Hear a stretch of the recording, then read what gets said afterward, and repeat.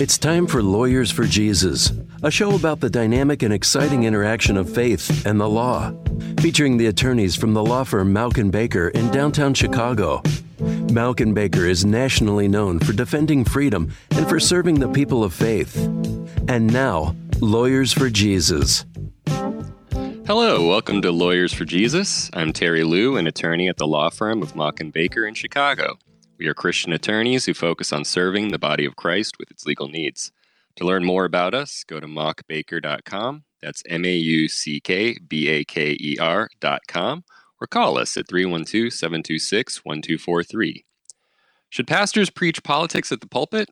How far should our religious views influence our political engagement and vice versa? Today, I will be speaking with Ken Kinton, a Christian author who offers a unique perspective on contemporary issues by comparing and contrasting similar issues that took place during biblical and current times. His book, Pulpit Friction: Reawakening the Church's Voice in a Political Wilderness, takes a look at the challenges facing the church today as it seeks to strive a balance between its prophetic call and the current issues causing turmoil and division. Ken, welcome to our show. Thank you very much, Terry. So, Ken, what was the inspiration for your book? Well, Terry, what inspired me was I always followed different churches and pastors that I've been affiliated with, and two particular instances, one, the pastor had taken on a new parish out west, and he'd begun inserting a lot of political discourse in his sermons. And I don't know the exact nature of it, but from what I had gathered from different newsletters talking about the church's, current affairs and so forth, that people were beginning to be a bit anxious about it. And it worked out fine. They started having town hall meetings, and people were able to air their concerns, and everything, again, worked out fine. Another church, people had become politically divided over, our current president over and against, more progressive points of view. And a lot of people had left the church because of the tension they felt when they came to church, that they were always being proselytized about a certain political worldview. So those kind of things got me thinking, how can we as pastors and also as church members, discuss politics without becoming disagreeable, and, making sure that everybody's voice is heard and all people's concerns are attended to. So that was really the basis for the book, Terry. Yeah, so Scripture talks about the Holy Spirit bringing unity to the body of Christ, and that unity being part of the body's witness to the world. But in today's political climate, and in the world we live in, it seems like it's much easier to be divided than united. What sort of perspective do we need to keep in mind when we discuss potentially sensitive issues like politics in our churches? One thing that I talk about when I guest preach, not so much to focus on the stagecraft, and what I mean by that is the political theater. If you've noticed the different hearings that Congress and the Senate have had for Supreme Court judges or different appointments to the President's cabinet, it's interesting to see the dialogue that takes place and try to sift and discern, what is fact and what is just hyperbole. And what my whole thrust of the book is to take a more evaluative approach to looking at politics. For example, Jesus in Luke 20, verses 20 to 26, is questioned by the Pharisees regarding paying the tribute tax to Caesar. Mm-hmm. Well, Jesus turns the tables on them and asks a question of his own. He asks, whose image is on this coin? And the Pharisees said, it's Caesar's. And Jesus says, well, then pay to Caesar what is Caesar's and pay to God what is God's. Jesus doesn't necessarily directly answer the question, but what he does is he causes the person asking the question to evaluate what takes precedence, what Caesar's concerns are or what God's concerns are. Jesus knew that Caesar was the emperor, but Jesus also understood that the emperor serves at the pleasure of God. Caesar had responsibilities. He had to ensure that roads were built and maintained. He had to build and maintain gymnasiums, aqueducts, public baths. All these public conveyances had to be upkept for the Roman citizens. But Jesus, again, is letting these people know that Caesar is still responsible to God. His image may be on the coin, but he is not God. He may imagine himself as a, lowercase God, but capital letter God is our Heavenly Father. Sure. You're listening to Lawyers for Jesus Radio. I'm Terry Liu of the law firm of Mock & Baker. If you missed part of this show or want to hear other Lawyers for Jesus interviews, visit mockbaker.com. You can also subscribe to our Religious Liberty newsletter and follow us on Facebook and Twitter for legal updates with a biblical perspective. Today we've been speaking with Ken Kinton, author of Pulpit Friction, about ways in which we can discuss politics in our churches within their proper context and with a biblical perspective.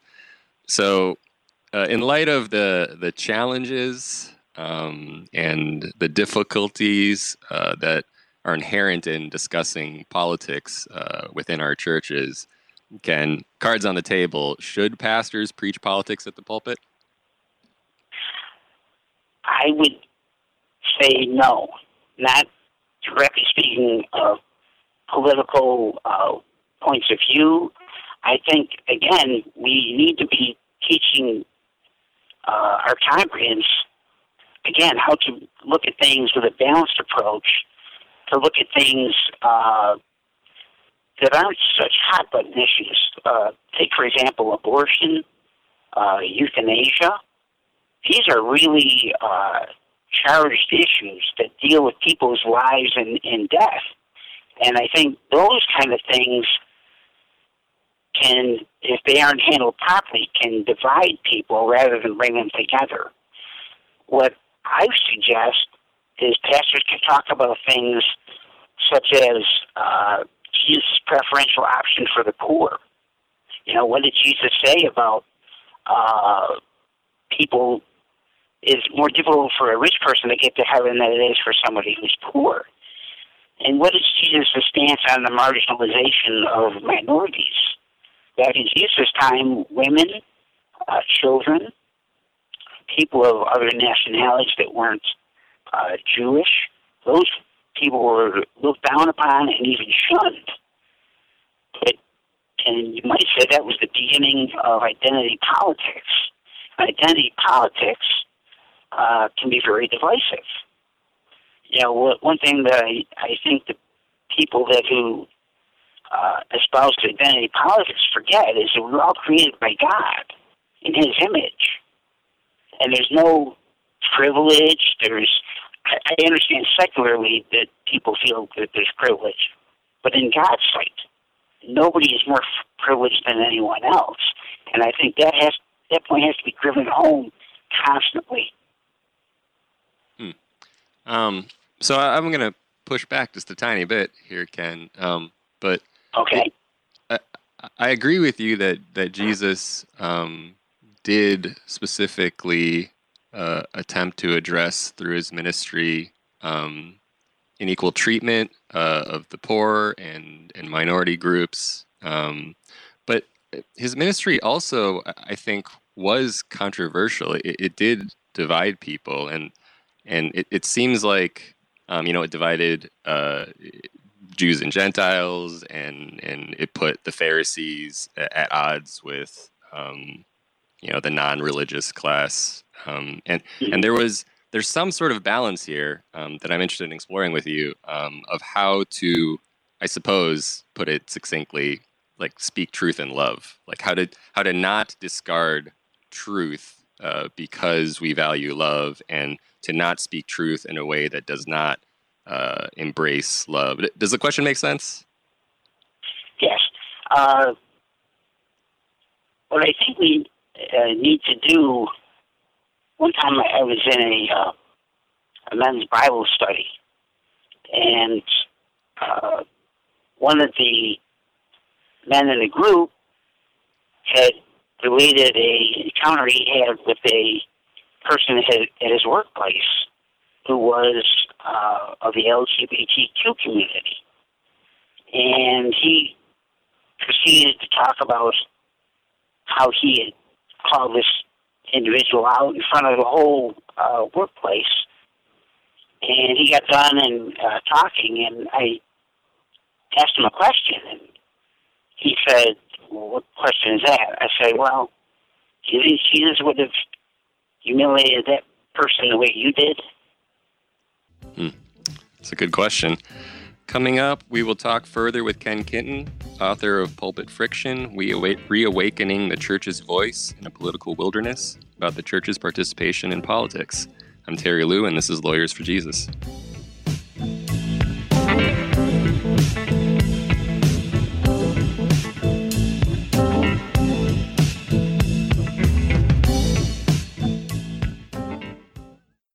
Have you ever thought of Jesus as a lawyer? Sometimes he used the law to make a difference, and so must we. In Jesus in the Courtroom, John Mauck shows you how you can engage the legal system for the good of his world. Jesus in the Courtroom shows you how to get involved in issues like abortion, religious freedom, and much more. If you're concerned for your community, read Jesus in the Courtroom. More at jesusinthecourtroom.com.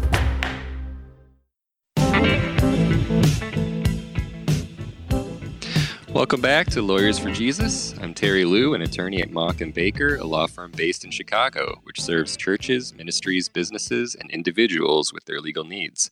If you missed the first part of this show and want to listen online, go to mauckbaker.com/radio. Today, we've been speaking with Ken Kinton, author of Pulpit Friction, Reawakening the Church's Voice in a Political Wilderness, about an approach to discussing politics, or the decision of whether to discuss politics within the church setting. Before the break, Ken, you were sharing a story about an interaction between two people. Yes. The story I was sharing, I attended a men's Bible study several years ago, and one individual was relating a story how he had confronted an LGBTQ person at his workplace. And during the course of this confrontation, he ridiculed this person in front of the whole workforce. And I asked him quietly, I said, "Do you think that was the approach that Jesus would have used?"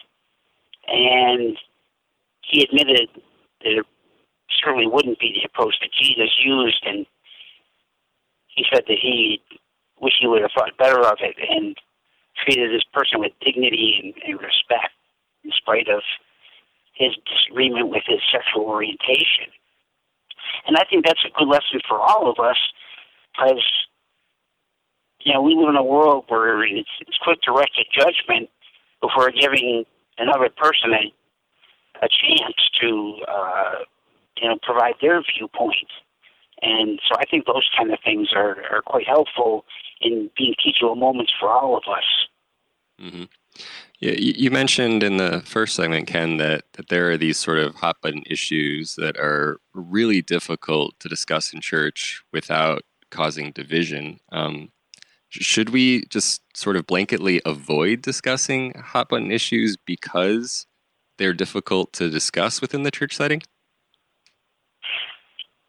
I think you have to pick the times when those are appropriate discussions. and that sometimes it's hard to know when those times are. Sure. But I think we can always talk about things currently going on. One issue that comes to mind for me is citizenship. And I'm reminded of Paul had dual citizenship. He was a Jew, he was a Pharisee, but he was also a Roman citizen. And if we study Roman citizenship, back in Paul's time, that was a very prestigious thing to have. And if we look at Acts 22, Paul has a confrontation with his jailer who is about to give him a flogging as punishment. But Paul invokes his Roman citizenship, and the jailer withdraws from giving him that punishment. But it's interesting because Paul doesn't invoke his citizenship until it's a appropriate time or opportune time for him. But that also begs the question for us: how is citizenship important for us? You know, do we talk about our faith only when it's convenient, or do we share our faith even when it's uncomfortable, or it can be even hazardous? And I think those are interesting things to consider. And I think Roman citizenship, Paul compares it to heavenly citizenship. And if we go back to that story I talked about, Jesus and rendering things that are Caesar's and rendering to things that are of God that are God's. And if we can sort of draw that whole evaluation process. You know, are we willing to claim our faith even in the face of adversity and even oppression? So I think those are things that we can always talk about, and I think those are good things. You know, politics isn't always something that people are comfortable with, and in a lot of ways our faith is something we're not comfortable with either. Mm-hmm. But we can sort of get some perspectives from that and how we are to conduct our lives as Christians. How should our faith guide our political discourse? I think we should be able to see all sides of a political debate. I think we need to approach it apolitically. You know, we don't want to come down on either the left or the right. We need to come down where Jesus would have come down. And that is, all sides are valuable. Every voice needs to be heard. And how do we go about striking that balance? I think it's going to take people getting their feelings hurt until they learn that they need to listen. Part of the best thing of being a good conversationalist is to be a good listener. And I think people need to learn the skill of listening. Because Jesus listened. Jesus listened to people's concerns. Mm-hmm. You know, blind people came up to him. Lepers came up to him. You know, he didn't need to help them, but he listened. He listened, you know, compassionately, and he listened attentively. But he also looked at the Samaritan woman at the well. Jesus, you know, chastised her for being married several times, and in fact, the man that she was living with wasn't her husband. But he didn't condemn her. He told her, you know, to go and to sin no more. And not that we want to beat people up with sin, fullness, and those type of things, but we also need to be able to listen to people, because there are a lot of people that are out there hurting, and they don't have anyone to listen to them. You're listening to Lawyers for Jesus. I'm Terry Liu of the law firm of Mock & Baker. If you have questions about the potential implications of bringing politics into your church, there's a church legal checklist on our website. Download it for free at mockbaker.com. Today we've been speaking with Ken Kinton, author of Pulpit Friction, Reawakening the Church's Voice in a Political Wilderness, about the importance of listening to one another. So Ken, I'm part of a church plant in the Uptown neighborhood, and a couple weeks ago, we had the privilege of helping to host two events. There was a racial reconciliation panel Monday that week, and then on Friday, we met with a local police precinct of the Chicago Police Department at a park nearby the church. And we invited people at the racial reconciliation panel to come to the picnic, and they told us, there's no way we're going to go to a picnic with the police. And when we mentioned the racial reconciliation panel at the police picnic, people basically said, yeah, that's not something I would feel comfortable at. With the importance of listening, how do we get people in a room together with different perspectives to talk and listen to one another? We have to let them have ownership of the event, or they have to be able to voice their concerns. And I think, I think that the problem that we have today in our country is trust. We just don't trust each other, and I don't know how. There's no easy answer to that. Trust is something that is it just has to be consistently reinforced, and it has to be proven. People have to earn people's trust. It just isn't. You can't say trust me and just expect people to follow. They have to see the trust in action. What sort of role can a church play in helping to build trust within a community? I think the church has to get out into the public square. St. Francis of Assisi, there was a story one time that he had an apprentice, and he told the apprentice that they were going to spend the whole day preaching. And the young apprentice was all excited, and St. Francis went out into Assisi, and he was talking to all the different vendors and merchants and shopkeepers. And at the end of the day, they went back to the monastery, and the apprentice said, well, Francis, we were supposed to spend all day preaching. And St. Francis said, we did. We talked to the shopkeeper, we talked to the vendor, we talked to the various people in the town. We have to have a conversation with people. We can't preach down to them or preach at them. We have to meet them at their level, face to face and eye to eye and heart to heart. I think they can smell inauthentic people. It's like radar; they can sense it right away. And trust is something you have to develop. It just doesn't happen overnight. Makes sense. Ken, thanks for speaking with us today. How can people get a hold of your book? It's available at Amazon.com, BarnesandNoble.com, and also through my publisher, WestBoldPress.com. Perfect.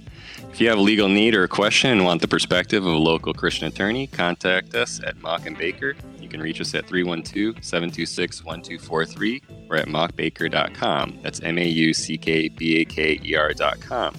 If you have questions about the potential implications of bringing politics into your church, there's a church legal checklist on our website. Download it for free at mockbaker.com. Also, you can visit our website to subscribe to our Religious Liberty newsletter with legal updates, or call us and mention Lawyers for Jesus for a free consultation. Thank you for listening. I'm Terry Liu, attorney at Mock & Baker, and this is Lawyers for Jesus.